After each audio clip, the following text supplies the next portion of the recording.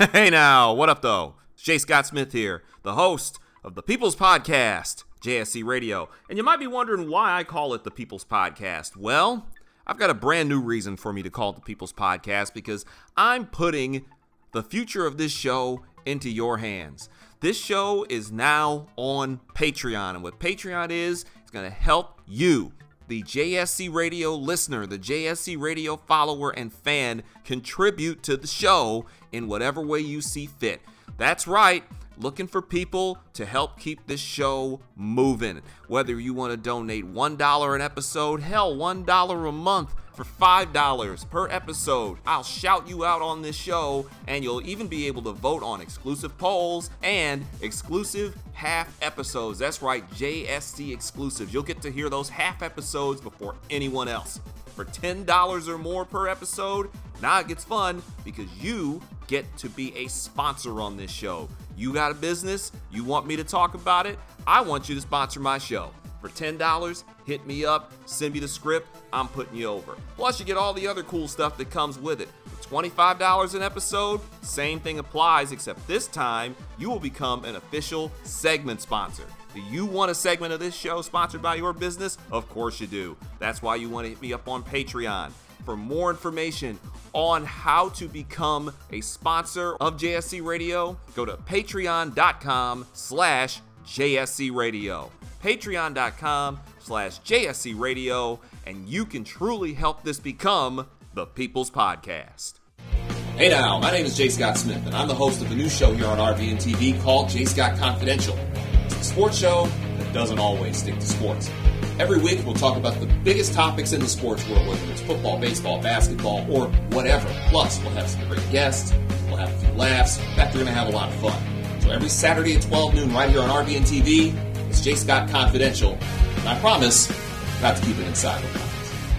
This is JSC Radio. What we're going to do right here is go back, way back into time. You may have barebacked your way to some kind of main event, one pay-per-view after another, but the fact is, I make more money than all three of you guys combined in the ring.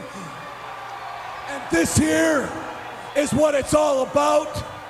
And until you have this, I don't care what you say or what you think, but you will never, ever, ever be the showstopper until you take this thing away from me.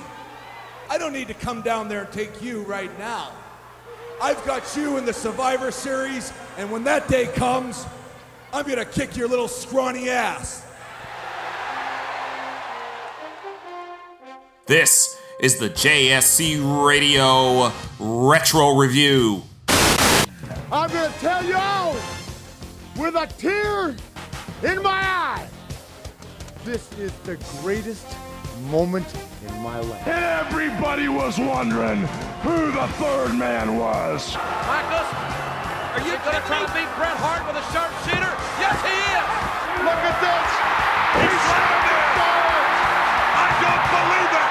How in the hell Austin is not giving up? I can't understand. It doesn't matter what your name is. Oh, look at this. Oh, my God. And for the 20-foot ladder with a spear on Jeff Hardy. Talk about your Psalms. Talk about John 3:16. Austin 3:16 says I just whipped your ass. This is the JSC Radio Retro Review. Check it out. This is JSC Radio. Ladies and gentlemen, boys and girls, children of all ages. Hey now!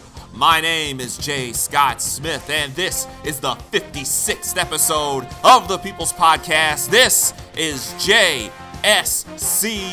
Radio, the second ever Retro Review. How the hell is everyone doing this week? We're getting off rapid fire. I want to thank each and every one of you who supports the show on all the different podcast providers. Plus, you can get at me on Twitter at J. Scott Smith. You can follow the show at JSC Radio. Get at us on Instagram at J. Scott Smith. And of course, if you want to support the show, go to the Patreon page, patreon.com/JSC Radio. If you remember back in August, the first retro review dropped right on your ass. I told you then that when we got to November, essentially part 2 was coming. And this is part 2. To give you a heads up what the Retro Review is, the Retro Review takes a look back, way back in some points, back into time, back to a classic or pivotal pay-per-view in pro wrestling. More often than not, it's going to be the World Wrestling Federation, better known as WWE. But as you heard in the intro there, I might occasionally dip my toe into the WCW waters. You never know what I'm going to bring you. But usually, when one of the big 4 pay-per-views is about to strike, you're going to get yourself a retro review, and that's what we're getting here. If you want to hear about this year's Survivor Series, the 2017 Survivor Series, I suggest you can holla at my homeboys, the Straight Shooters. Straight Shooter Radio, they give you the whole breakdown of this year's Survivor Series, plus NXT TakeOver War Games. Damn it. Check out the Straight Shooters. Go holler at them. I follow them on Twitter at Shooter Radio. Go get at them. They're right here in Philadelphia. They had me on their show. Check them out. And you can get everything you want to get about this year's Survivor Series. What we're talking about is the Survivor Series from 1997, November 9th, 1997, at the Molson Center in Montreal. We all know what happened that night. We don't need to belabor it. We don't need to act like it didn't happen. We all know how the night ended. But what's often lost is that there was an entire pay-per-view surrounding this. That wasn't the only match, albeit that's where all the tension was. So what this pay-per-view is essentially the most pivotal night really in modern pro wrestling, because it's the night every damn thing changed. Now, there are so many different podcasts and there have been so many different documentaries. Hell, Bret Hart was filming a documentary of his own at the time. So there's so much here. So I don't need to go deep into the damn weeds on this. You can listen to a multitude of them to get the entire background, the entire backstory. And we'll get to parts of it here. But this is looking at the entire damn pay-per-view. And boy, was it a mess. Just like I said for SummerSlam. 1997, 20 years ago, which is nuts that it was 20 years ago. 1997, the year I graduated from high school, doesn't feel like it was 20 years ago, does it?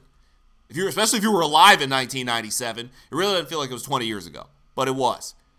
And I will put it out there as a disclaimer, which is kind of crazy considering that this podcast already has an explicit tag on it, because, you know, the language gets a little colorful. But we're talking about 1997, which you wouldn't think would be hella problematic. But it is.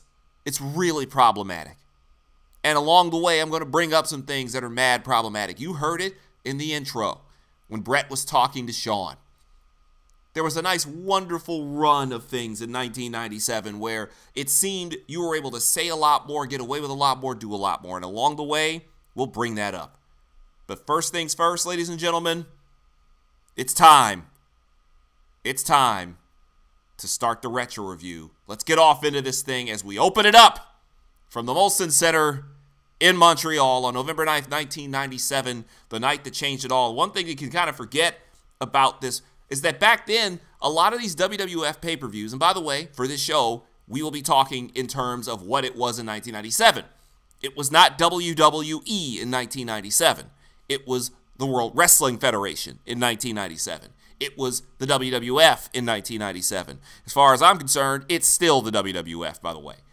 But in 1997, WWF had a whole lot of different funky names attached to their pay-per-views. Even WrestleMania had a goofy little tagger hung on it.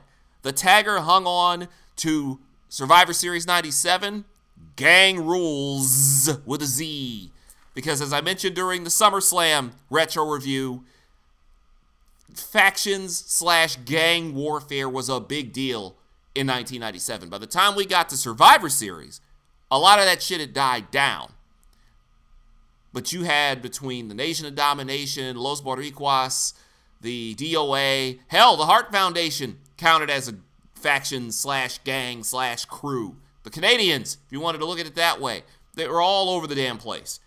But as the pay-per-view was about to get going, they had this incredible retrospective video that started at WrestleMania 12, because that was really the whole genesis of this beef, was the run-up to WrestleMania 12. Bret going on his hiatus afterwards, getting super kicked, losing the WWF Championship, and then Shawn goes on to be champ, and maybe not exactly the most over one in retrospect, but that's where all this started, and it built and built and built and built to this. This had every bit the build that WCW had for Starrcade of that year. The only difference is you got one hell of a payoff in the WWF. I can say that for damn sure. But without further ado, let's get down to business, and let's set off Survivor Series 1997 from the Molson Center in Montreal, Quebec, Canada. Welcome everyone to the 11th annual Survivor Series. We are live in the sold-out Molson Center in Montreal, Quebec, where tonight it will finally be settled. Who is the man? Is it Bret the Hitman Hart? Or is it the incomparable Shawn Michaels? Now, this pay-per-view, as you could hear there's good old JR, Jim Ross, Jerry the King Lawler, and that was it.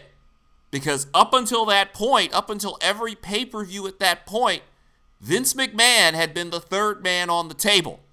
Vince was not there for obvious reasons. We'll get to him later on. So this was the first of what would essentially be Jim Ross and Jerry Lawler basically becoming the two voices of the WWF going forward. And we just jump off right into this. They don't waste much time. They didn't go into a whole long spiel. They didn't do any crazy video to kind of set up the first match. We go right to it with the Headbangers and the New Blackjacks. Oh yes, it's a Survivor Series traditional 4-on-4 elimination match. The Headbangers, Mosh and Thrasher, against the New Blackjacks of Blackjack Wyndham, that's Barry Windham, the uncle of Bray Wyatt, and Bo Dallas, and his teammate, Blackjack Bradshaw, better known as JBL. They're taking on the team of the Godwins. You may remember them from the SummerSlam show where they showed up wearing Confederate flag t-shirts and patches on their knees. And their tag team partners, the newly formed duo of the Road Dogg, Jesse James, and the badass Billy Gunn, the New Age Outlaws. And they were already in their problematic glory right off the top. Hello, all you Maple Leaf loving freaks! You're about to find out the true meaning of Southern justice. I see that steers and queers have already made their way to the ring. Well, now all you real, true-to-life Yankee bastards are gonna see what Southern justice is all about. So yeah, I guess I might as well just jump on in here and kind of address that elephant in the room. You heard the phrase that Road Dogg used there. This, unfortunately, was like a running theme in the WWF for the latter half of really for pretty much all of 1997. I'll get to more on that later. But yeah, you heard what he said there. And remember earlier when Bret said that Shawn, quote-unquote, barebacked his way into main events at pay-per-views? Well, prior to that, Bret made a reference to, I know what the HHH and Triple H stands for, and please understand, it was a word starting with the letter H that rhymes with Romo. And yeah, it was bad. 1997, they were saying some things that you know damn sure would not fly. They were saying things that weren't going to fly in 1999, let alone in 2009, let alone today. But they were letting their homophobic flag fly, and that seemed to be a thing going on. So you got to understand here, though, this was the pre-DX New Age Outlaws. This was prior to them joining DX. They wouldn't officially join DX till 98. But this was when these guys had been together for perhaps a month, where 2 months earlier, Badass Billy Gunn was Rockabilly, and Road Dogg was just the real Double J. They were going nowhere. They get paired together, and they become one of the hottest tag teams in the history of the damn business. So you're dealing with pre-DX, the pre-DX Outlaws. The Godwins are still out there in their full Confederate gear. The only thing they didn't do was bring a Confederate flag out there with them. But the match is just your standard Survivor Series match, rarely got out of first gear, and the Outlaws at first refused to even get in there with JBL and Barry Windham, because on Shotgun Saturday Night and on Raw, because remember, this is 97, there is no SmackDown at this point, they had taken to stealing certain items that belonged to other tag teams. More on that a little bit later, but one of the things they grabbed were the Blackjacks hats. And needless to say, the Blackjacks weren't too happy to see Badass Billy Gunn walking around with just the rim of a cowboy hat while Road Dogg was running around in another cowboy hat that belonged to either Bradshaw or Windham. I wasn't taking the time to look this whole thing up. So the match barely gets out of first gear. The Outlaws refuse to get into the ring. And when they finally do, it's Billy. Because Billy was the workhorse of the crew. He was. Billy was a hell of a worker. He was an extremely talented guy, but he was never going to be meant to be a single star. That thing they tried to do with him in 1999, having winning the King of the Ring and all that thankfully they aborted that pretty quickly when Rock just embarrassed him, because it was wild. But Billy gets in the ring, and he's instantly getting some serious damn heat from the crowd. And when I say serious heat, yes, you know what I'm talking about. They're hurling homophobic slurs at him that I can't really play for you. So, like I said, 1997 was mad problematic. As much as we like to think the late 90s were very progressive, pro wrestling was not as much. When people whine and cry and lament, why is everything so politically correct? Why does everything have to be so politically correct? Because you don't have a situation where 20,000 people are lobbing an F-bomb, and I don't mean of the 4-letter variety, at a dude in the ring on pay-per-view, and it just goes loudly, and they don't have a big issue with it. I mean, assuming they were speaking English. They're sort of like Saddam Hussein. Everybody's hot at him, right? What is this crowd shouting? Something in French, I think. Well, I can't help you there. Again, remember when people whine about PC culture and they wanted things to not be PC anymore? They want that sort of thing to be the norm again. Think about that for a second. So along the way, Billy is in there, still getting just peppered with homophobic slurs being hurled at him. By the way, he's not gay, but okay. Getting peppered with the wonderful language of the French Canadians.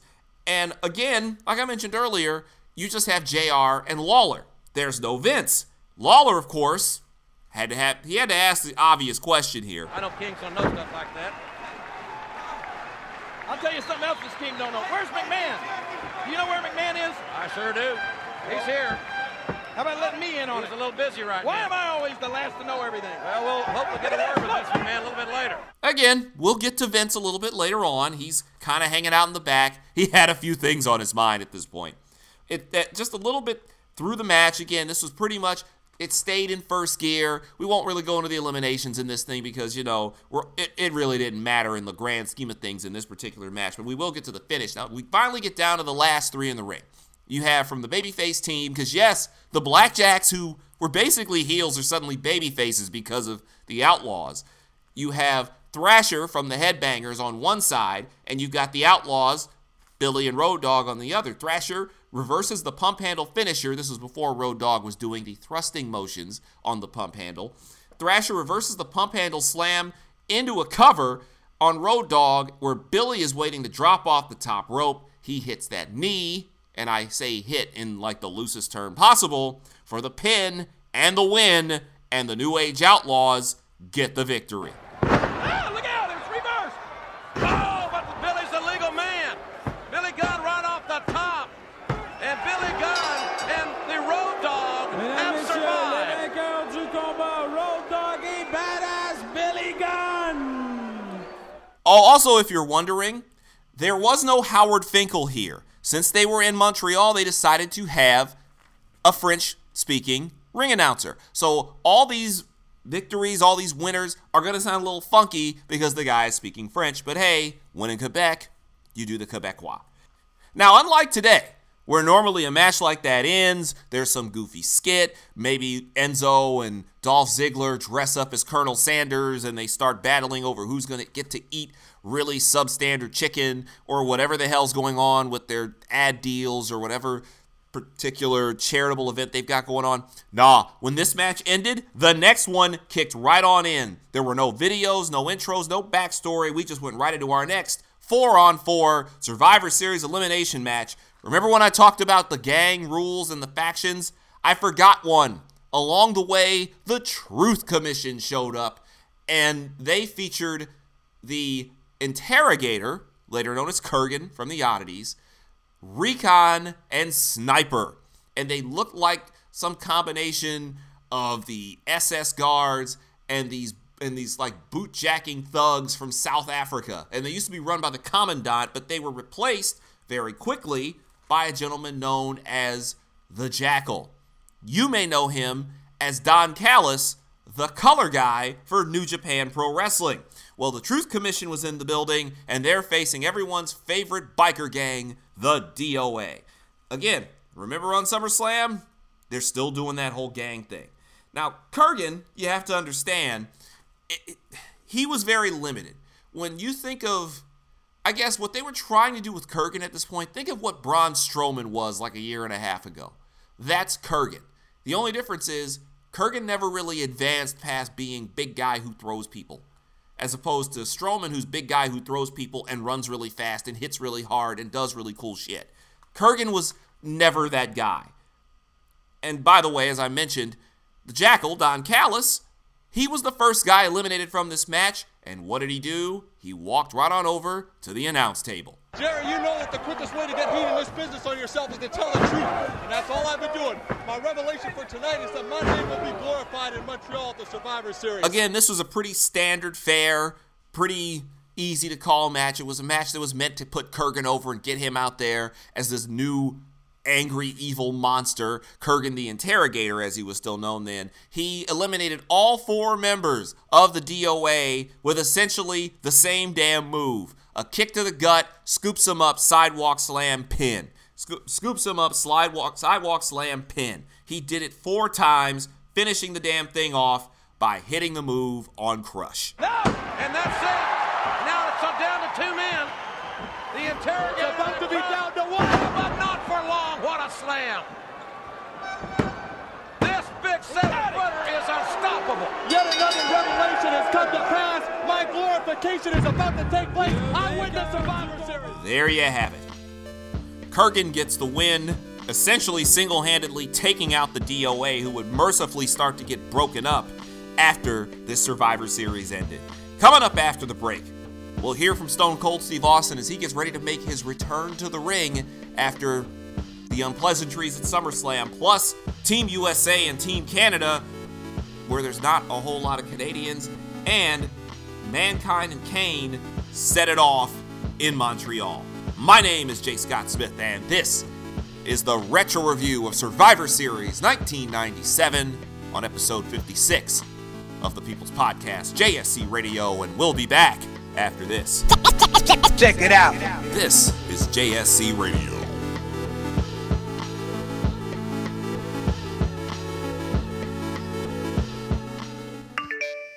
Did you just look down at your phone? You did it again, didn't you? You know, you're flying down the road in a 3-ton hunk of steel, and a text takes your eyes off the road for an average of 5 seconds. At 55 miles per hour, that's long enough to travel the length of a football field and cause some serious damage. Turn it off. Trust me, whatever it is, you'll live. Learn more at StopTextStopWrecks.org. Brought to you by the Ad Council and the National Highway Traffic Safety Administration. Hey now, it's Jay Scott Smith here, the host of JSC Radio, which you can now hear on Stitcher Radio. That's right, Stitcher is radio on demand. Now you can download the free app today, and it's available on iOS, Android, as well as Nook and Kindle Fire. You can take JSC Radio anywhere. The app is free. You can listen anytime, anywhere. Now, if you're wondering what Stitcher is an award-winning free app that lets you listen to all of your favorite shows, plus discover 40,000 news, entertainment, and sports shows such as JSC Radio.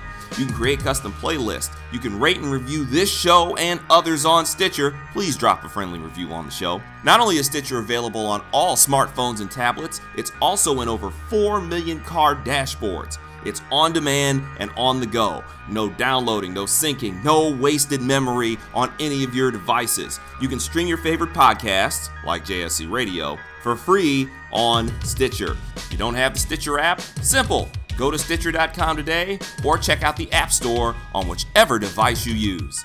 Stitcher Radio. Be sure to check it out. This is JSC Radio. This is the JSC Radio Retro Review. It ain't a race thing, it ain't a color thing, it's a me kicking your ass thing, and can't nobody stop. Where we take a look back at some of the all-time great and not so great moments in professional wrestling.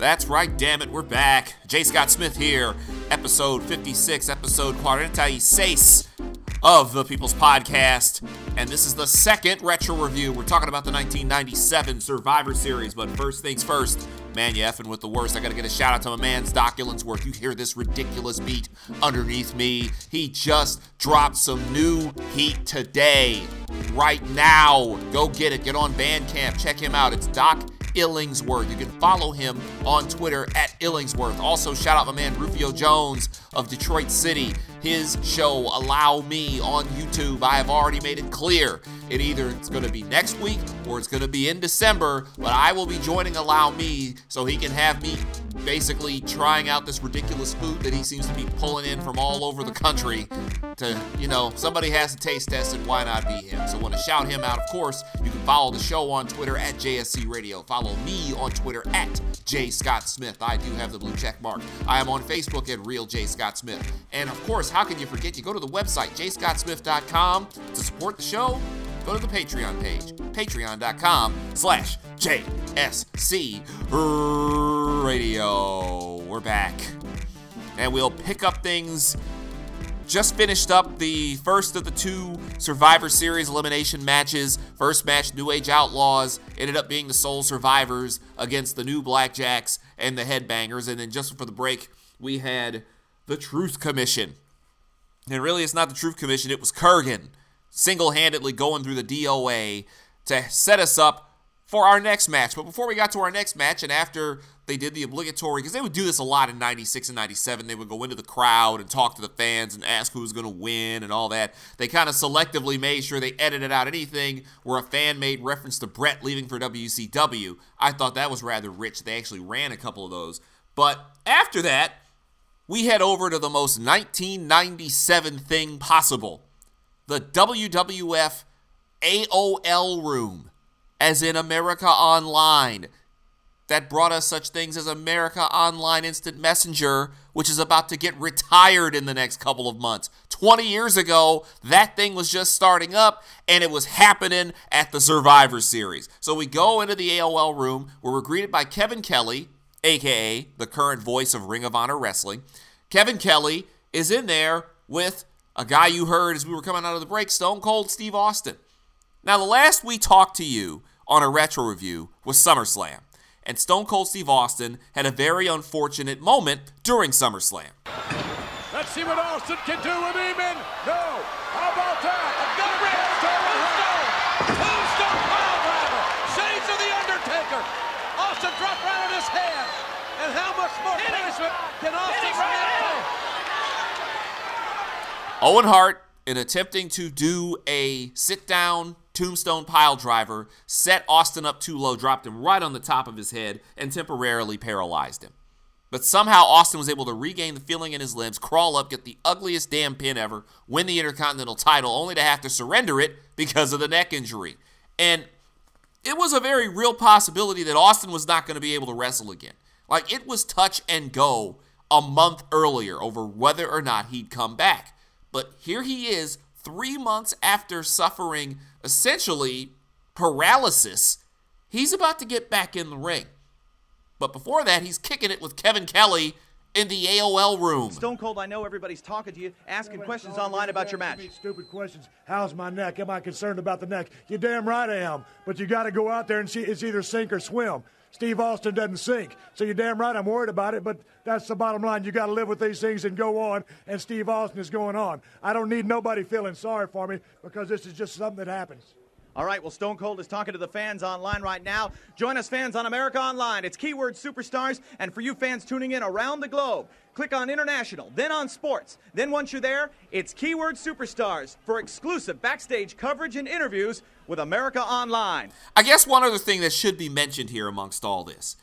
Leading up to this Survivor Series, the story, I mean, we all know what happened, so it's not like I'm spoiling it for you, but we all knew what was coming with Brett. And the reason we knew what was coming with Brett was this was the first true major wrestling story to essentially get leaked onto the internet. And that's back when things actually got leaked onto the internet. Not this, oops, my mixtape magically shows up on the internet. However did it get there? Because you uploaded it there, you jerk off. In this case, the story somehow slipped out, and instead of normally slipping into dirt sheets, it found its way onto chat rooms, like the one Austin was sitting in on at the Survivor Series. This was the first major wrestling story of the internet age. And you got to understand, in 1997, there was no Wi-Fi. There were no smartphones. Hell, we barely had cell phones at this point. And the cell phones we had, you weren't getting text messages on them. There were no iPads. None of that. AOL Instant Messenger was strictly confined to your desktop. If you weren't at your computer, you were not getting that damn message. That's how it was. So in 1997, to have this thing jump off the way it did, and the dirt sheets had just made it onto the internet really in those last couple of years, and now everything is flying wild and crazy left and right on the internet, bro. It was going nuts. So this was the first real time, like a big time deal. It got out there, and the WWF couldn't get in front of it to stop it. So that's what the importance of this was. This is at a point when, again, dial-up internet. I remember it took, when I was in my dorm room at Michigan State, because I was a freshman, I was 2 months into my freshman year of college at this point, I tried to upload the WWF webpage at the time, and it would often take 5 to 10 minutes for the damn thing to load because of all the colors and the pictures they attempted to put on there. They weren't even trying to do video at this point. They were barely able to get still photos. But the internet was so big, and it was in its infancy really being spread out all over the place. So this AOL room thing kind of gave you a bit of an insight into what those of us with the primitive technology were dealing with at the time. But after we leave the AOL room, we head back to the ring. And once again, it's time for some good old-fashioned elimination action from the Survivor Series. And this one carries on the trope that has been going on year-round of the U.S. versus Canada. It hit a fever pitch in the summer, but by the time you made it to this part of the year, late into November, well, not late into November, it was early November, but into November and heading on into the winter months, that whole thing had basically died down. Brett won the title, kind of got off onto his own thing, and then, the whole WCW thing happened. The rest of the Hart Foundation was kind of splintered off. Owen was dealing with Steve Austin basically stalking him for 3 months. You had Bulldog dealing with Ken Shamrock, and Jim the Anvil Neidhart was Jim the Anvil Neidhart, and Brian Pillman passed away. So this whole thing went kaput. And the guy who was leading Team USA, Del Wilkes, the Patriot, he was basically able to hang for 2 months. He got hurt, got hooked on drugs, and got fired. So that's how you end up with a Team USA comprised of Vader, Goldust, who is going through an angle where he's leaving his wife Marlena and walking around with the letters F-U, you get it, F-U, painted on his face, that F-U standing for Forever Unchained, by the way. Then you have Mark Marrow, but not the Wild Man Mark Marrow, not Johnny B. Bad, but this is when he was starting his boxer gimmick, and he was Marvelous Mark Marrow with Sable. And then the fourth man on this team is Steve Blackman, who made his debut the Monday before on Raw, running in as a fan, quote-unquote, and ending up having to be the guy who replaced Del Wilkes, the Patriot, because he got hurt. On the other side is Team Canada, the British Bulldog, Jim the Anvil Neidhart, and the tag team of Doug Furnas and Philip LaFon. They find their way out there for Team Canada. On the entrances, again, you got to remember, the Patriot was originally supposed to be the captain of this team and a part of this team, but, he's donezo there. And the music he used at the time was the music that's now best associated with Kurt Angle. It's like hearing that and watching this pay-per-view. I was not used to hearing that song play without the chorus of "You Suck" as those guys are walking down the aisle, which of course would have been said with a lot more vigor in friggin' Montreal this particular evening. Meanwhile, Team Canada comes out to what probably should be Canada's other national anthem. And here comes Team Canada. Wow.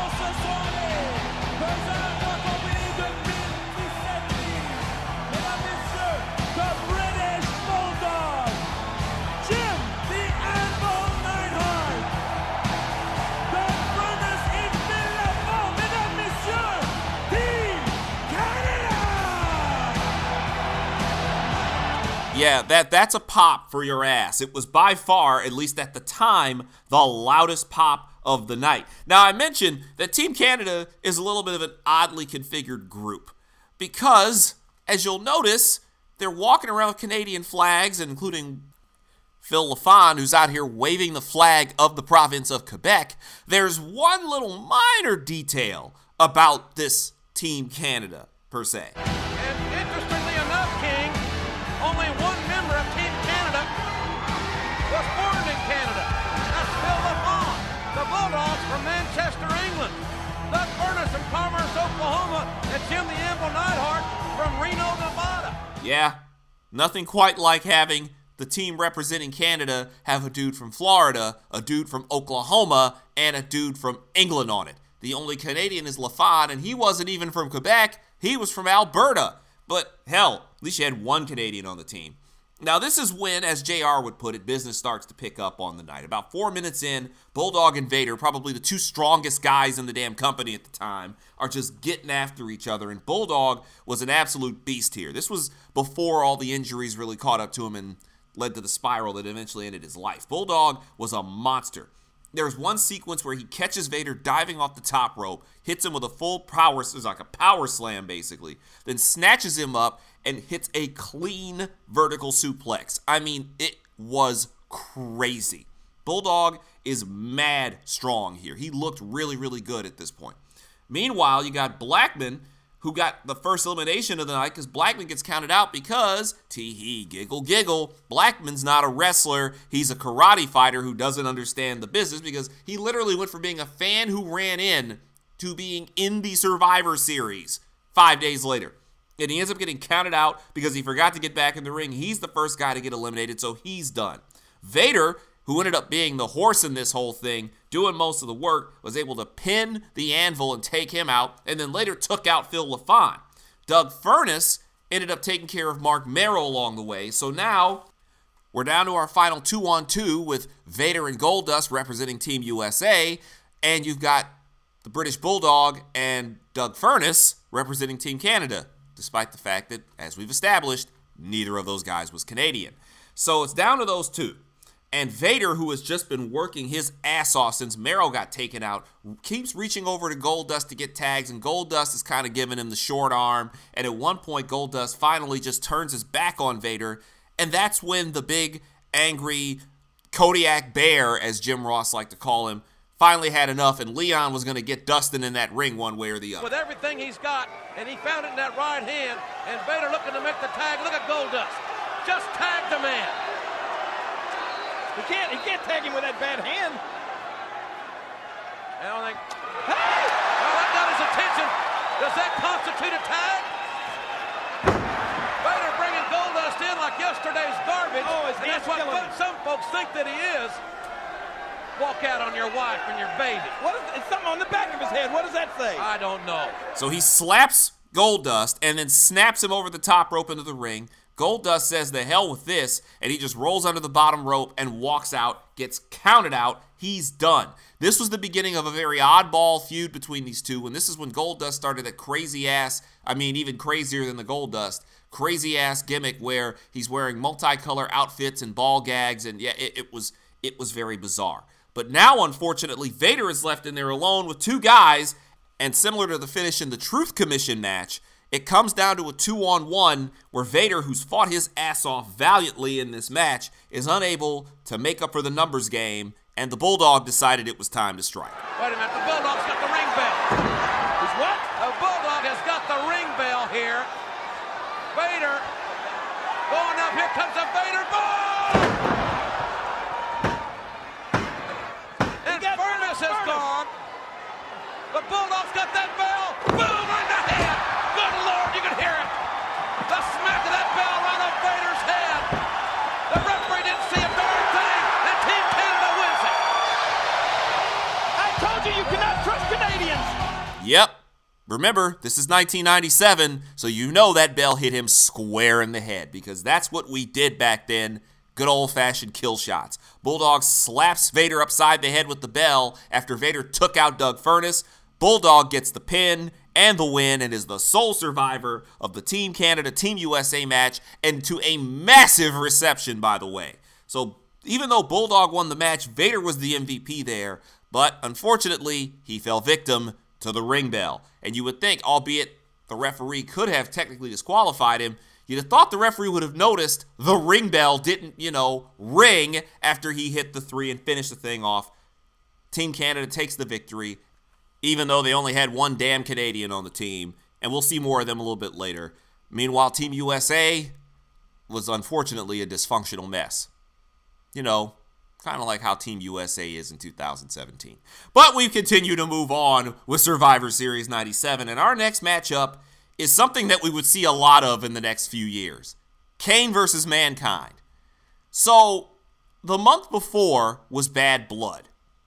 That was the pay-per-view that introduced the world to Hell in a Cell. That was the first Hell in a Cell match between Shawn Michaels and The Undertaker. The Undertaker was not on this particular pay-per-view, by the way, because he's off TV following getting jumped by Kane at Hell in a Cell. Now, Undertaker was backstage, but, we'll talk about that when we get toward the end here.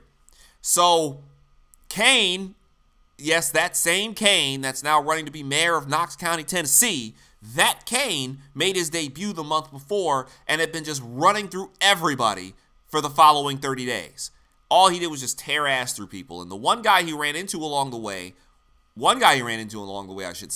is Dude Love. Remember, when I did SummerSlam, you had Dude Love and Mankind. And since SummerSlam, Cactus Jack has also entered the equation.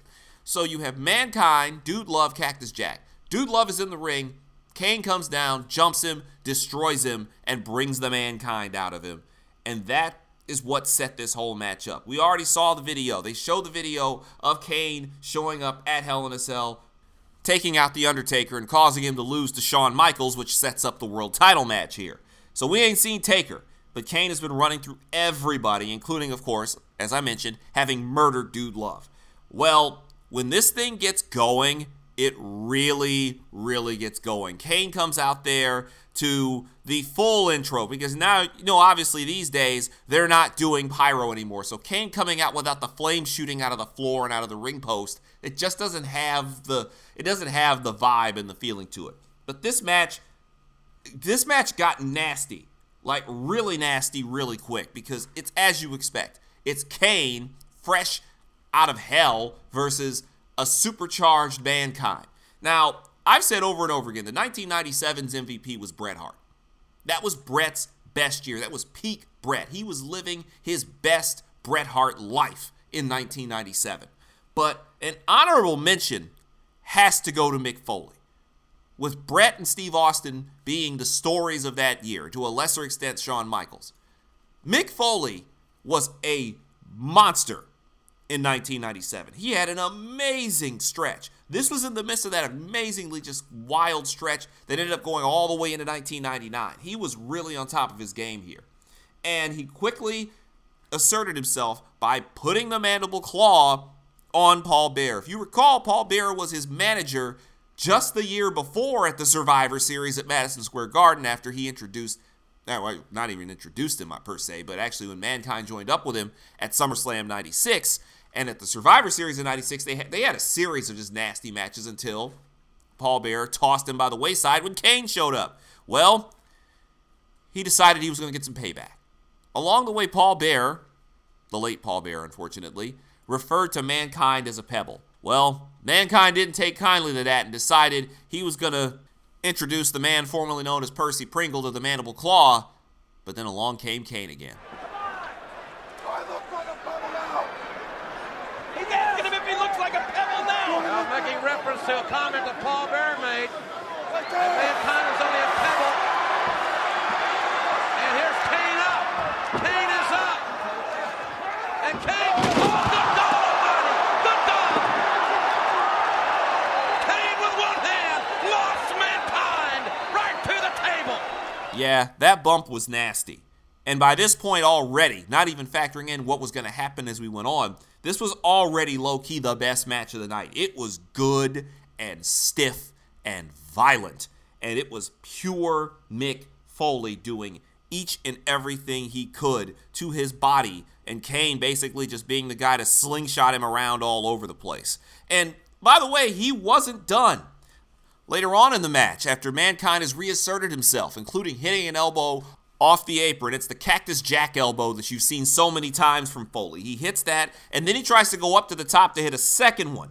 And at that point, Kane decides he's going to be feeling froggy. He does a Brock Lesnar-type leap up to the apron and then makes Mankind go splat. I think that Mankind is in the kamikaze mode now. He doesn't care what happens to him. He's just out there to somehow, some way destroy Kane. If he destroys himself in the process, he doesn't care. Kane is up. Look at this. All of that agility. Oh, no, no, no.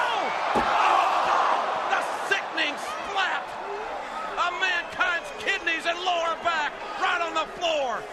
You can also hear by this point in the call that Jim Ross is feeling it too. Ross had been doing a pretty good job, but it seems like Foley matches tend to bring the best out of Jim Ross. Next summer, you'll definitely know what I mean by that with another retro review. But he was feeling it. But as much punishment as Mick Foley can take, he just couldn't handle brand new, fresh out of the box Kane with the new car smell. The finish of this thing comes when Kane hits the tombstone, pins Foley for the win, and finishes the damn thing off. Look, Kane grabbing Mankind, looking eye to eye. It's a tombstone. Tombstone pile driver. And God.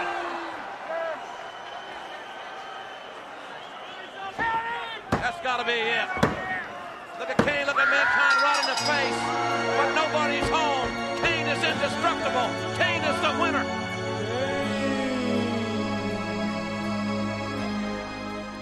Kane with the tombstone and the pin for the win to finish off Mankind.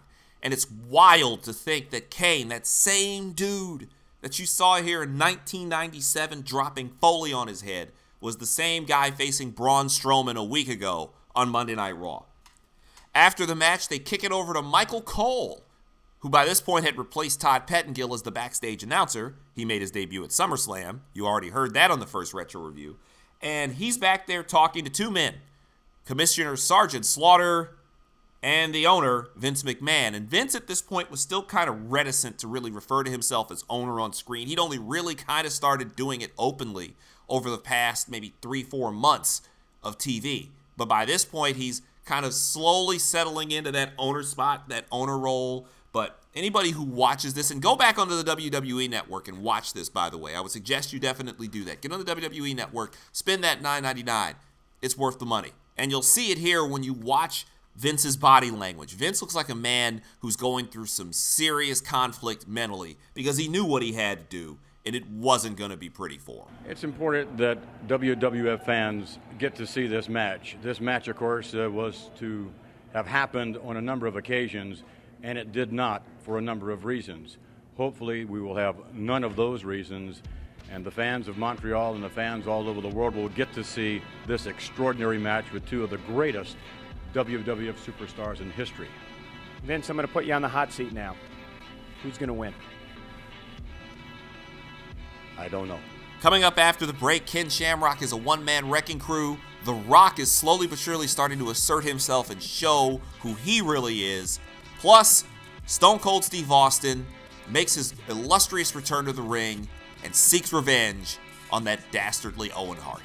My name is J. Scott Smith, and this is the Retro Review of Survivor Series 1997, better known as episode 56 of the People's Podcast. This is JSC Radio, and we'll be back after this. Check it out. This is JSC Radio. A ranger station. I'd like to report a bear hug. Okay. I put out my campfire and Smokey Bear hugged me. So you drowned the fire, you stirred it, drowned it again, and felt that it was cold? Uh-huh. Yeah, but he's just letting you know you did good. Bear hug from Smokey Bear. Status update. I'm gonna let you go now. There are many ways to start a fire, but one sure way to put it out. Learn how you can do your part at SmokeyBear.com. Sponsored by the U.S. Forest Service, Ad Council, and your state forester. Hey now, what up though? It's J. Scott Smith here, the host of the People's Podcast, JSC Radio. And you might be wondering why I call it the People's Podcast. Well, I've got a brand new reason for me to call it the People's Podcast because I'm putting the future of this show into your hands. This show is now on Patreon, and what Patreon is, it's going to help you, the JSC Radio listener, the JSC Radio follower and fan, contribute to the show in whatever way you see fit. That's right, looking for people to help keep this show moving. Whether you want to donate $1 an episode, hell, $1 a month for $5 per episode, I'll shout you out on this show, and you'll even be able to vote on exclusive polls and exclusive half episodes. That's right, JSC exclusives. You'll get to hear those half episodes before anyone else. For $10 or more per episode, now it gets fun because you get to be a sponsor on this show. You got a business, you want me to talk about it, I want you to sponsor my show. For $10, hit me up, send me the script, I'm putting you over. Plus, you get all the other cool stuff that comes with it. For $25 an episode, same thing applies, except this time, you will become an official segment sponsor. Do you want a segment of this show sponsored by your business? Of course you do. That's why you want to hit me up on Patreon. For more information on how to become a sponsor of JSC Radio, go to patreon.com/JSC Radio. Patreon.com/JSC Radio, and you can truly help this become the People's Podcast. This is JSC Radio. This is the JSC Radio Retro Review, where we take a look back at some of the all-time great and not so great moments in professional wrestling. This is JSC Radio. Welcome back. J. Scott Smith here with the Retro Review of the 1997 Survivor Series. This is episode 56, and if you want to follow along on the first 55 episodes, you can make sure you subscribe to us on iTunes. Apple Podcasts, just hit that subscribe button, and every time a new show comes in, it just automatically loads right on up. You ain't got to do nothing else. You can go visit the SoundCloud page, soundcloud.com/JSC Radio. We're also on Audio Boom. We're also on Google Play. We're everywhere you want to be. Stitcher Radio too, damn it. Plus, be sure to follow the show at JSC Radio on Twitter. Follow me at J. Scott Smith. Follow Doc Illingsworth, who plays the soundtrack to this damn show, at Illingsworth. And also big ups to Detroit City at Rufio_Jones and at Detroit City to show the homies some love. And my man Strife at StrifeEd, STRYFE Ed. Follow that brother too. He's good people. Everybody's good people back in the Motor City, and I will see you in less than a week for Thanksgiving. Isn't it crazy? Survivor Series started off as, quote, the Thanksgiving night tradition, which of course it was created to go head-to-head with Starrcade that the NWA was holding. But it is wild that we've almost made it to Thanksgiving now, man. That is nuts. This year just blew by. It flew by in a lot of ways, but at the same time was the longest damn year ever. And this pay-per-view at times, it kind of dragged. And it felt like the longest pay-per-view ever. But we've gotten to the point where it starts to really pick up. So we're coming out of this break where Vince McMahon tells Michael Cole he doesn't know who will win. Of course, we all know that's bullshit. He did know who would win. And the tension was thick. It was in the air. Ross was referencing that tension as being why Vince wasn't there to begin with. It was like everybody knew something was going to happen. You ever had that feeling like you've been in a place and you just know something's going to jump off, but you just didn't know what? Well, that's what Vince was kind of leaning toward. Yet the pay-per-view rolled on, and our next match featured the Nation of Domination. That would be Farouk, The Rock, D'Lo Brown, and The Godfather. Now, the last time we joined you, this was going back to SummerSlam, The Rock actually was not around for that one. He was injured. He would come back shortly after SummerSlam and join the Nation of Domination. And by this point, it's been kind of reformed as a full angry black man group of The Rock, Farouk, D'Lo Brown, and The Godfather. They were taking on the team of Ken Shamrock, Ahmed Johnson, yes, he was still around at this point, and the Legion of Doom, a.k.a. the Road Warriors, Hawk and Animal. It was going to be very hossy. It was going to be vicious. It was going to be violent. It was going to be everything you could ask for out of a match. And at this point in time, they were really going heavy on two guys. The Rock, who they, of course, had invested all this time in for the better part of 2 years, and Ken Shamrock. And I say this every time I talk about Ken Shamrock, and I'm going to continue to say it again. I don't know how this guy did not end up being world champion in his tenure there. Just no clue. I have no idea how that didn't happen. He was over huge. In a building and on a night where American wrestlers were largely getting booed or met with indifference, that place exploded when Shamrock came out.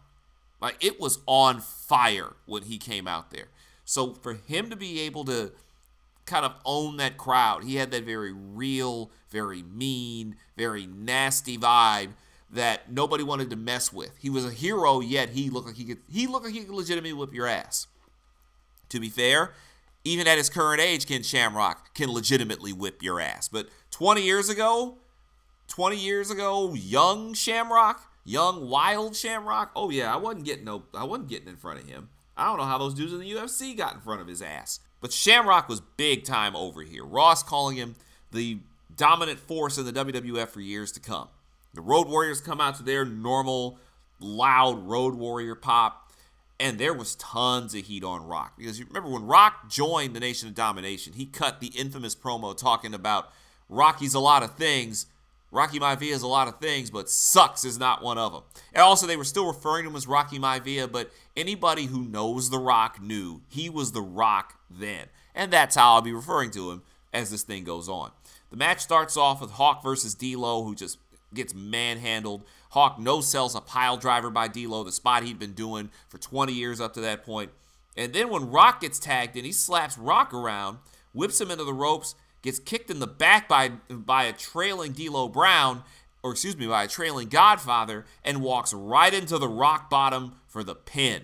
Road Warrior Hawk eliminated almost instantly. That was wild seeing that happen. He was down quick. So Road Warrior Hawk is out, and in comes Ahmed Johnson, who's had this long-standing beef with Farouk in the Nation of Domination. When I say long-standing beef, by the time they got to this point in 97, these dudes had been beefing for a full year plus. They were at each other's throats all the time. And Ahmed, he looked a mess, but the crazy thing is he was over like Rover still. It's crazy to think what it would be like if he actually somewhat gave a damn in the ring. And he somewhat gave a damn about his body after that first year where he was a superstar in 95 into 96. If he gave a damn by this point, because 1997 into 98, Ahmed was he was not good. And Ron Simmons, Farouk, jumps in there and attempts to dominate her. Ahmed slips out from behind, catches him with a surprise Pearl River plunge for the pin, and Farouk is done. Damn! Exactly. So Farouk is out. D'Lo jumps in, and Ahmed immediately just tees off on D'Lo. D'Lo's able to tag The Rock in. Ahmed hits a spine buster, and I mean that in the loosest sense of the words because it was ugly. And this whole time, Farouk is still on the outside at ringside. He refuses to leave. He's arguing with one of the referees. I think it was Jack Doan. He's arguing with Jack Doan while Jimmy Corderas is the in-ring ref, but yet for some odd reason, they couldn't get him out of there. And then when it appeared that Ahmed was setting up to hit a big elbow on The Rock, Farouk reaches in, trips him up, turns Ahmed over, holds the ankle, with Jack Doan apparently right there seeing this, Corderas seeing it as well, and Corderas counts the damn 3 anyway and eliminates Ahmed. Get out of here. And, wait a minute, Farouk. What? Farouk holding the foot. Hey, how many referees? Are you kidding me? Even Ross was incredulous to how this damn thing goes on. That leads to more Rocky Sucks chants. And this match continues with Animal finally getting into the ring with Godfather. Kama, as he's still being called Kama Mustafa, so this is right before he became the Godfather. Godfather celebrates a little too soon, throws up a black power fist, and Animal drop kicks him straight into The Rock, who's waiting in the corner. Animal rolls him up with a schoolboy for the pin, taking out the Godfather, and that brings back in Shamrock and D'Lo.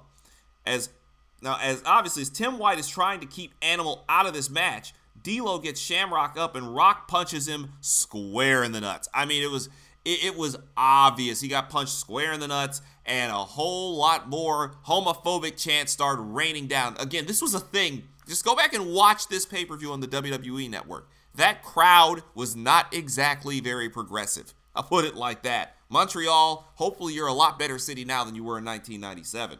Oy. So Shamrock and D'Lo tag out. Animal comes in, fired up, hitting some nice standing drop kicks. The New Age Outlaws suddenly pop up from the back. Remember earlier I said the Outlaws stole the Blackjacks' hats? They also stole the spikes, the shoulder pads of the Road Warriors. And out comes Road Dogg wearing a set of shoulder pad spikes that they stole from them. Animal gets clotheslined out. He attacks Badass Billy Gunn, and Road Dogg hits him square in the face with a handful of baby powder, getting Animal counted out and eliminated from the damn match. That means we're left with another 1-on-2 situation similar to earlier, where you have Ken Shamrock left in there against The Rock and D'Lo.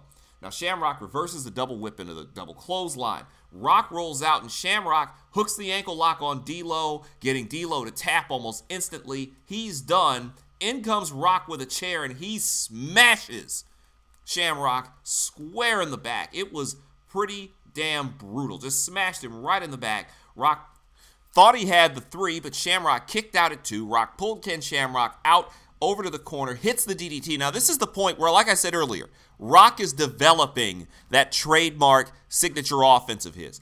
And that includes hitting that snap DDT. He tries to go for another cover. Shamrock kicks out at 2 again.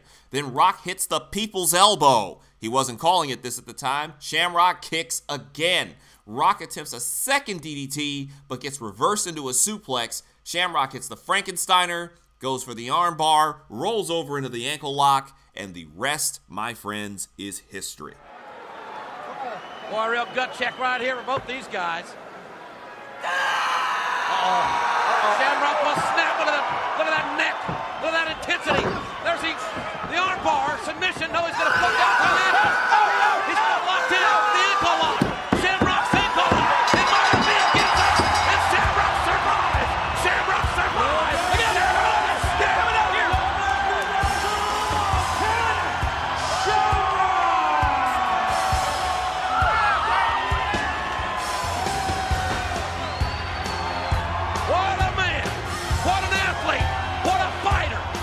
Shamrock is your winner and your sole survivor, and you heard the pop for him.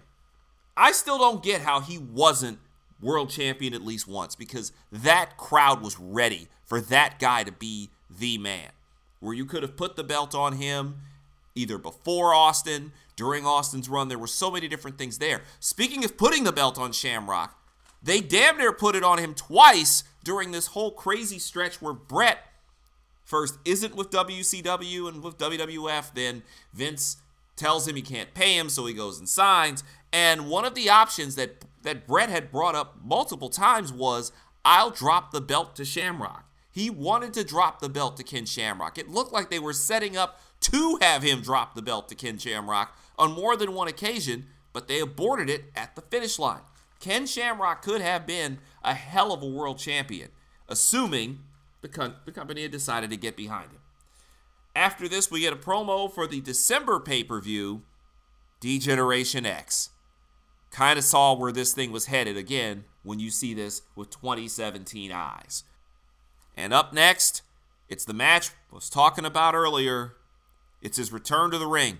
Stone Cold Steve Austin against Owen Hart, once again for the Intercontinental Championship, and it's Austin's first official match since that SummerSlam neck injury. Now, we all know he spent the entire fall basically raising hell and being a nuisance to any and everybody around, just randomly showing up and hitting stunners on anybody. It didn't make a difference who you were. He would hit a stunner on your ass and then keep it moving. That's what he did. Remember, and that was the stretch of time where he got Slaughter, he got Jim Ross, he got Jerry Lawler, and eventually he got Vince McMahon in Madison Square Garden in September. So by the time he gets to Montreal, he's run roughshod through everybody. And now he finally gets his wish. He finally gets his hands on that no-good bastard Owen Hart, the one who hurt him, the one who injured him. And the video packages show Austin fighting through pain, whether it was the King of the Ring 96 injury, whether it was WrestleMania 13 where he's bleeding out with Brett holding him in the sharpshooter, whether it's obviously the injury by Owen Hart. Austin goes on this tear through everybody. He's jumping Owen, he's hitting him with stunners, the whole shebang-a-bang. And it all built to this, where Stone Cold Steve Austin, finally back after 3 months and trying to figure out what the hell he's going to do, the Rattlesnake is back in Montreal. The Rattlesnake from Victoria, Texas, the toughest SOB to ever lace boots.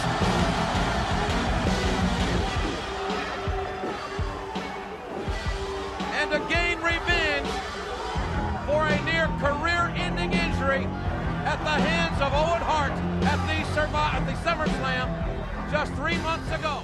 So Austin is in first, and the funny thing is like because of that USA-Canada dynamic, he's half cheered and half booed here. But Austin, a natural heel, is welcoming it. In fact, at one point, he's trying to challenge some jabroni in the front row to come into the ring and get some of it. He pretty much knew he was going into a hostile situation, so he figured, why not just make the most of it? And then Owen's new music hits, the music that you probably know him best for unfortunately the final couple of years of his life. That new music, the Enough is Enough music, and he doesn't come out there by himself. Yeah, Owen Hart's won a couple of Slammies. He's been the Intercontinental Champion twice. In some people's view, he is the real hitman of the Hart family because he almost put Shawn Michaels on the shelf with a hit to the back of the head, and we all know what he did to Stone Cold Steve Austin at SummerSlam. And you know, let's face it, in actuality, the physicians have not cleared Stone Cold to wrestle. That's right. He came out there with the American Team Canada from earlier, including Anvil, Furnas, and LaFon. He comes out there with those guys pretty much like the Singh brothers were coming out there with Jinder all this time. And one of the things he does, and something he had taken to doing during that whole run when Austin was out, is that he had Owen 316 shirts, and on the back it read, "I just broke your neck." It was pretty bad. Loud Owen chants in the arena. The arena is peaking for Owen for the most part because obviously it's Canada. Canada loved them some Harts, especially loved them some Owen Harts, and there were loud chants in that arena. In fact, Owen intentionally stalls, clearly trying to keep this match short. Now, that's the thing. Steve's coming back after having been gone for 3 months. He hasn't worked a real match. He's gone out there, he's hit a few stunners and got his ass out of the ring, but he hasn't actually had to work a full match. So they had to set this thing up to make this as easy, quote unquote, because it's not easy getting in there, as easy of a match as you could, considering the circumstances, because you got a guy where you don't know if you bump him, if he takes a wrong move, something really bad could happen. So they're unsure here of his condition. So while Owen stalls, Anvil tries to sneak in from behind and immediately eats a stunner. Owen rushes into the ring, the bell rings, and again, this crowd was at its best. But at least in this case, this chant, considering the other ones wasn't nearly as offensive, they're simply chanting, "break his neck." Because, why not? Owen attempts a quick pile driver, but it's reversed, teasing that potential for Austin to get hurt a second time via that pile driver, but obviously they were not going to go for that one. He teased the quick pile driver. He ends up getting it reversed and gets sent to the outside and attacks Austin's knee. Once Austin is able to recover and turn the tables on Owen a second time, having already taken down the Anvil with Furnas and LaFon dragging Anvil up the aisleway, Owen figures, you know what? Since they're leaving, I'm leaving. And Owen Hart took one right in the beak with the steel ring post. Now Owen Hart sees his backup is leaving. And it looks like Owen Hart is walking out of here. Owen's opening up a can of haul ass. After Austin chased him down in the aisleway, both men fought near the announce tables, keeping the match out of the ring intentionally. Owen was trying to get himself disqualified multiple times and even rings the bell, trying to get the referee to stop the match and get him the hell out of there. They finally get it back in the ring, and initially Owen works over Austin before he reverses, stomps a mud hole in him in the corner. He whips Owen off the ropes, and it sets up the exact same damn spot that happened at SummerSlam, where it looked like Owen was going to tease that tombstone pile driver, but Austin was able to reverse out of it, sets him up, hits him with the middle fingers, boot to the gut, stunner, and ball game. He's stomping that mud hole in him and walking it dry. Oh, no! Austin again. Oh, Austin! A stunner! A Stone Cold stunner! Austin's the champion! Steve Austin is the new Intercontinental Champion! Wait a minute! Team Canada's back! Furnas, LaFon, stunner for your trouble! The Rattlesnake did it! Austin walks into hostile territory! And he comes away with the Intercontinental Championship! And for good measure, he took out both Furnas and LaFon, who ran back into the ring too little too late.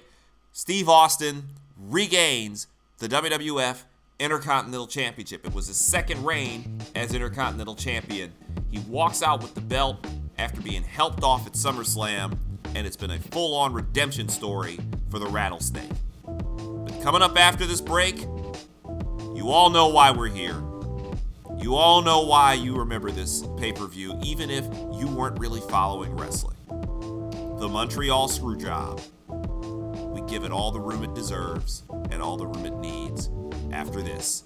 My name is J. Scott Smith, and this is episode 56 of the People's Podcast. This is JSC Radio, the retro review of the 1997 WWF Survivor Series. We'll be back after this. Check it out. This is JSC Radio. What are all the things you witness online in a day? Cats playing piano, selfies on your feed, your friend's picture being turned into a nasty meme that's been shared 50 times, 51, 52. When someone's being bullied online, it's hard to know what to do. Now you can speak up with the witness emoji. It looks like an eye in a speech bubble, and it's in the symbol section near the clocks in your phone. You'll let the world know it isn't cool, and you'll let your friend know you care. Learn more at eyewitnessbullying.org. Brought to you by the Ad Council. Hey now, my name is J. Scott Smith, and I'm the host of the new show here on RBN TV called J. Scott Confidential. It's a sports show that doesn't always stick to sports. Every week, we'll talk about the biggest topics in the sports world, whether it's football, baseball, basketball, or whatever. Plus, we'll have some great guests, we'll have a few laughs. In fact, we're going to have a lot of fun. So every Saturday at 12 noon right here on RBN TV, it's J. Scott Confidential, and I promise not to keep it inside. Hey now, it's J. Scott Smith here, the host of JSC Radio, which you can now hear on Stitcher Radio. That's right, Stitcher is radio on demand. Now you can download the free app today, and it's available on iOS, Android, as well as Nook and Kindle Fire. You can take JSC Radio anywhere. The app is free. You can listen anytime, anywhere. Now, if you're wondering what Stitcher is an award-winning free app that lets you listen to all of your favorite shows, plus discover 40,000 news, entertainment, and sports shows such as JSC Radio. You can create custom playlists. You can rate and review this show and others on Stitcher. Please drop a friendly review on the show. Not only is Stitcher available on all smartphones and tablets, it's also in over 4 million car dashboards. It's on demand and on the go. No downloading, no syncing, no wasted memory on any of your devices. You can stream your favorite podcasts, like JSC Radio, for free on Stitcher. If you don't have the Stitcher app, simple. Go to Stitcher.com today or check out the App Store on whichever device you use. Stitcher Radio. Be sure to check it out. This is JSC Radio. This is the JSC Radio Retro Review. I truly believe that Bret Hart screwed Bret Hart. And he can look in the mirror and know that. Where we take a look back at some of the all-time great and not so great moments in professional wrestling. This is episode 56 of the People's Podcast. This is JSC Radio, the retro review of the 1997 WWF Survivor Series. J. Scott Smith here with you.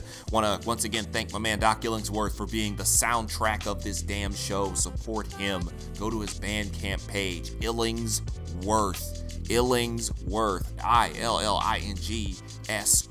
Worth.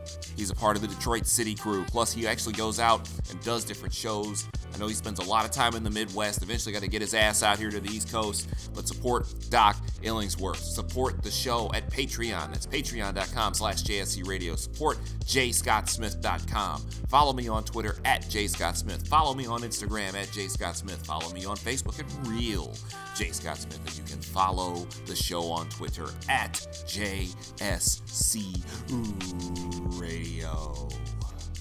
Man, listen. It's been an interesting task getting through this, I will say that. But we've made it to the part where everybody knows what happened. We've made it to the part that you were all waiting for. Ladies and gentlemen, it's the main event for the World Wrestling Federation Heavyweight Championship. It's the champion Bret Hart. Well, it's the WWF champion Bret Hart against Shawn Michaels, the Heartbreak Kid. You know what it is. We don't even need to go any further. You know what this is about. Now, prior to the match starting, they did the real close-up, clear everybody out of the gorilla area, and walking out of one locker room is Shawn Michaels and Triple H and Chyna and Ravishing Rick Rude.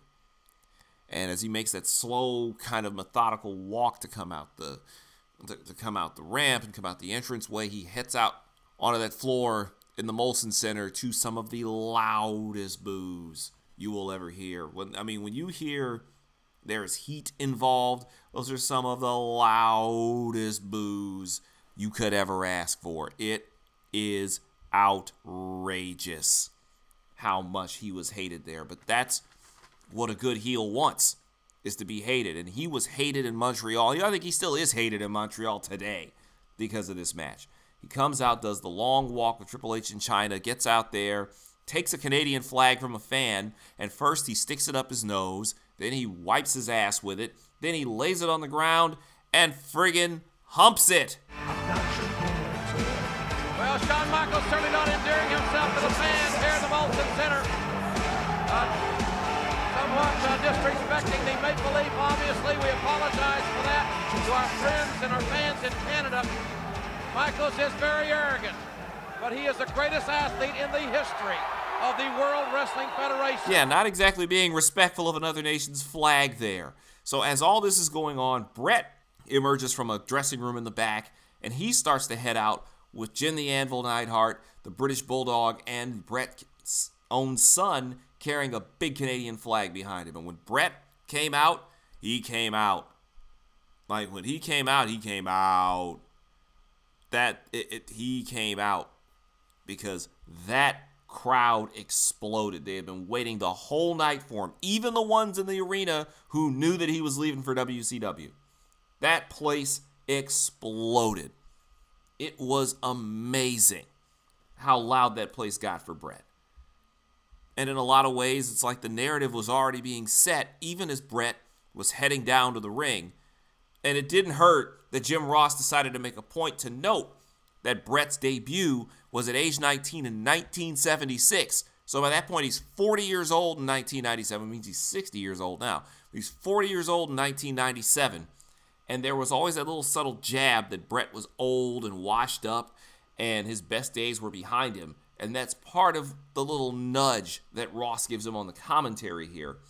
But with all this crazy tension and everything else that's going on, it also should be noted that, yeah, they wanted to acknowledge the obvious. They wanted to acknowledge that something was happening. Something was going on. And Jim was very matter-of-fact in stating this. You can feel the electricity.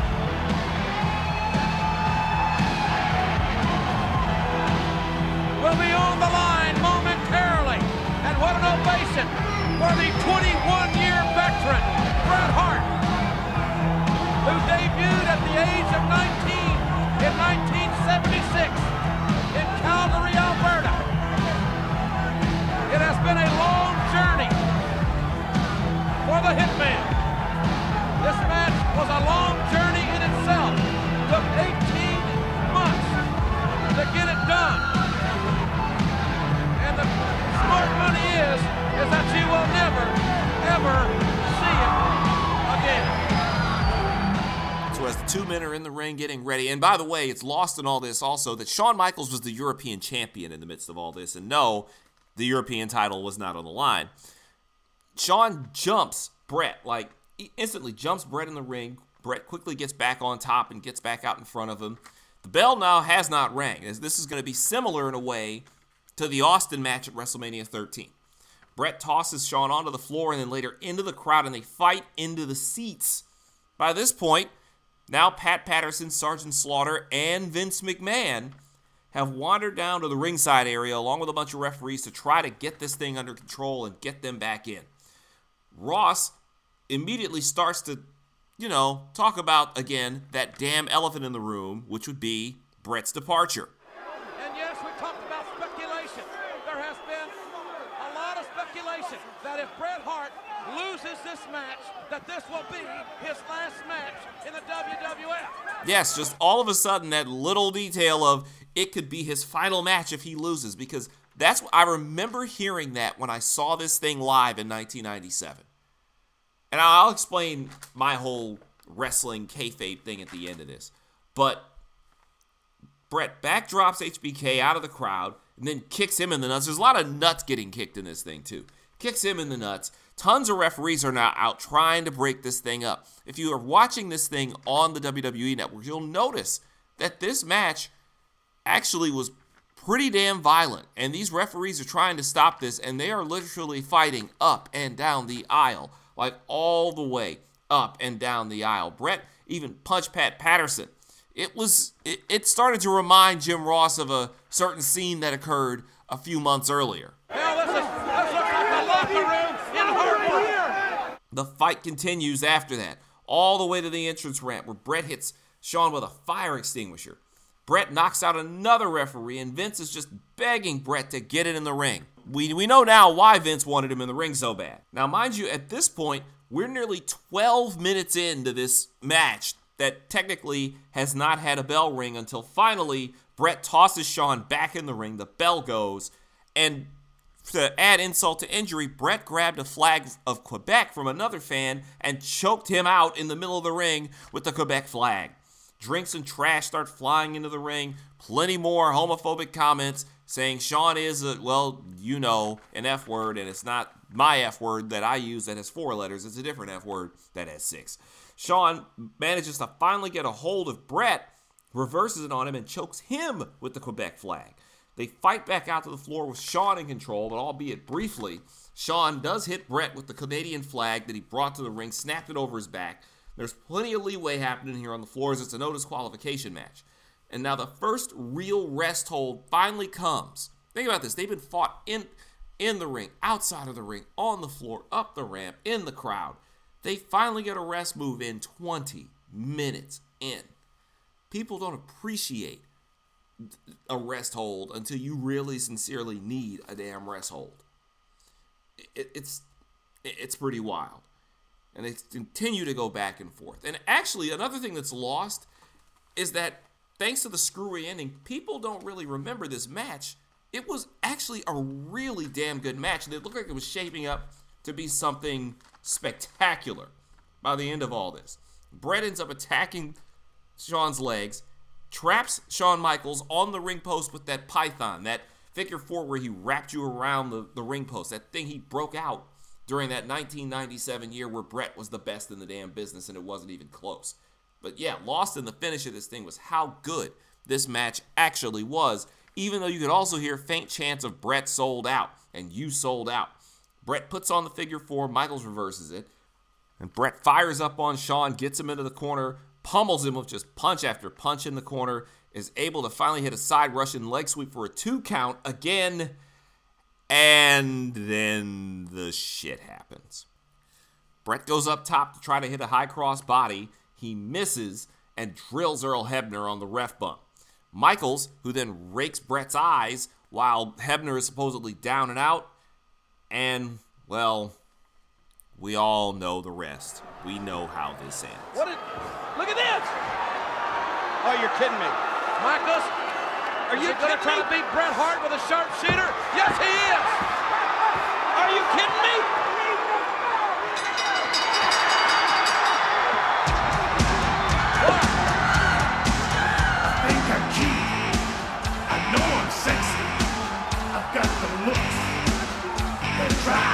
What happened? I've got the move that really move them.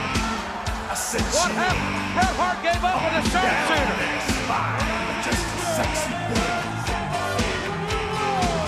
I'm not your boy toy. Shawn Michaels. Just a sexy boy. Wow, you talk about controversy. I make them hot. This crowd is living. Michaels with a sharpshooter has become the WWF champion, and Bret Hart is standing in disbelief.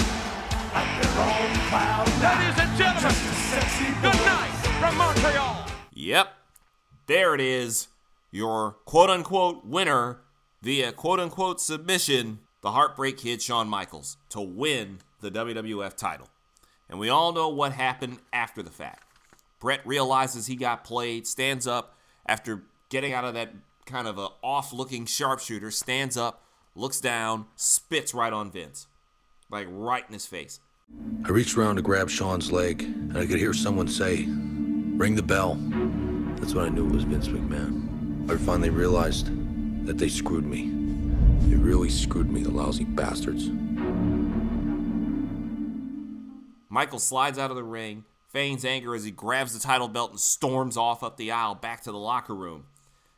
One fan even swatted him with a sign, and tons of middle fingers flying out of the crowd. People are hot. They're throwing drinks, they're spitting at him, they're making every possible way to make it as miserable as you could be, getting all the way to the back. And the show ended abruptly, and there you have it. Now, there's been all kinds of speculation for the 20 years since this happened, of who orchestrated it, who knew this, who knew that. If you listen to Bruce Pritchard's podcast, the extremely popular Something to Wrestle With, if you listen to Pritchard's podcast, Pritchard insists that he didn't know, Vince Russo didn't know, that the only people who really knew on the inside were Vince, Gerald Briscoe, Shane McMahon, and a couple of other wrestlers. I mean, not wrestlers, but a couple of other officials in the back. And that was it. They left everybody else in the dark. Michaels and Triple H were obviously in on it. Even though a few minutes later, courtesy of Bret's documentary Wrestling with Shadows, a few minutes later, Bret decided to ask Shawn himself, was he in on this or not? Shawn, you weren't in on that? Fucking idea. Nigga, nobody's God's my fucking witness. My hands are clean of this one, I swear to God. He's yelling at me out there. I gave him the belt when I came back here. I will not have any part of it. So we obviously know now, as everybody does, that Shawn was lying. Shawn was lying to basically keep from getting his ass kicked that night and to keep from getting found out. Because it didn't help that not only were, people like Bret not in on it, obviously, most of the wrestlers weren't in on this. Bruce Pritchard tells this great story of how The Undertaker for years thought he was in on it. And how Taker, who wasn't on the pay-per-view, happened to be backstage because, Undertaker's Undertaker. And when they start trying to get him out of the way so they can shoot the intros, Taker thought that was them kind of cluing everybody in and getting everybody set up. So nobody knew. So when Bret is asking Shawn, he's asking Shawn, A, just to see what kind of answer he'll give him, and B, just in case he has to whip his ass the way he eventually handled Vince. Because again, we know what happened. After Vince comes in there, along with Shane and along with Gerald Briscoe, Bret tells him, you get out of the locker room, or I'm going to lay you down. As we would later see a couple of weeks later, this was not a work. In fact, if you saw the Wrestling with Shadows DVD, which I would suggest you get on YouTube and check that out, because it is out there. I remember watching Wrestling with Shadows after this whole thing happened, and it kind of did open my eyes a lot to this, because if nothing else, the Montreal Screwjob was when a lot of people's innocence with pro wrestling kind of just died. Because 1996 was probably the last year you could plausibly deny that it was a work. Because by that point, the internet is starting to catch on, the dirt sheets are starting to get more popular. So by the time you reach the Screwjob here in November of 97, the plausible deniability is out the window. And the true nature of what this business, and it is a business, is, hits the fan. Bret talked about all this in Wrestling with Shadows. And then obviously 2 weeks later, Vince decided to offer up his side of the story with Jim Ross. 7 days ago at the Survivor Series, did you or did you not screw Bret Hart? Some would say, I screwed Bret Hart. Bret Hart would definitely tell you, I screwed him. I look at it from a different standpoint. I look at it from the standpoint of the referee did not screw Bret Hart. Shawn Michaels certainly did not screw Bret Hart. Nor did Vince McMahon screw Bret Hart. I truly believe that Bret Hart screwed Bret Hart.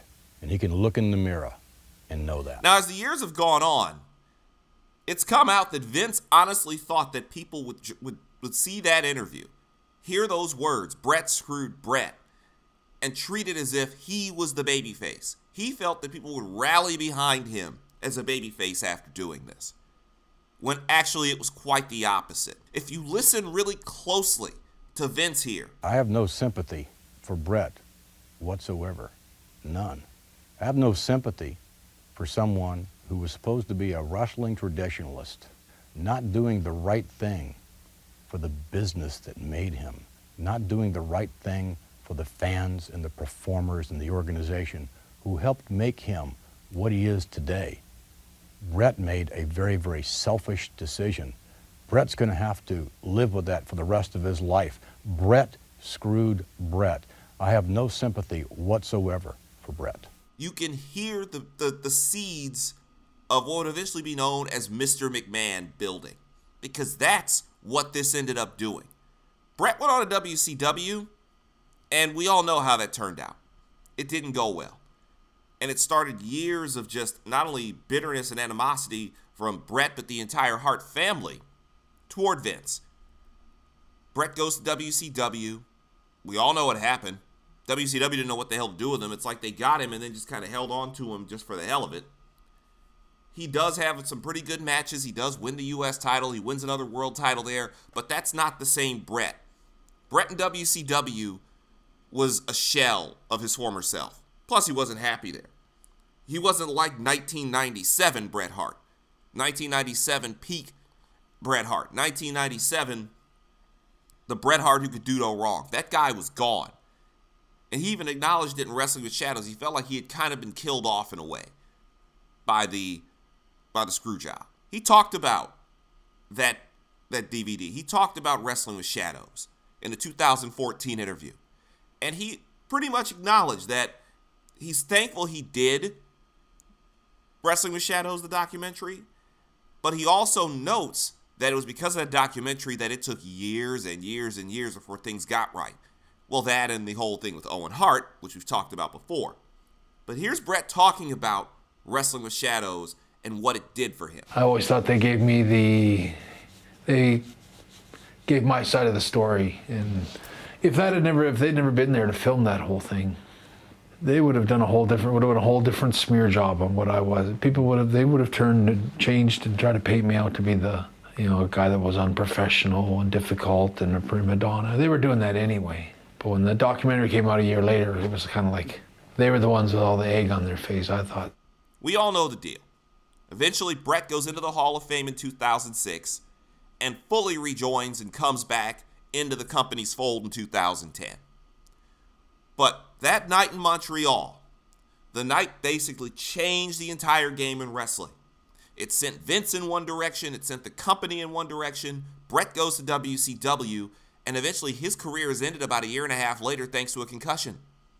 So all things considered, who knows what would have happened if, say, Vince decided to keep Bret and Bret decided that he was going to stay in the WWF? What's to say that he decides to just do the job for Shawn? Does it change the game the way that the game has changed? Who knows? We'll have no idea. I just know for the last 20 years, we've talked about this and rehashed this and gone over it over and over and over again. But you know what? I'm not going to close this out. I'm going to let Bret do it for me. Here's that 2014 interview where Bret talks about the impact of the screw job and what it's had on his life, on Shawn Michaels, and on the entire business as a whole. You know, we're tired of it. I was tired of it. Shawn was tired of it. And in a lot of ways, I think the fans were tired of that sort of screw job story and rehashing it.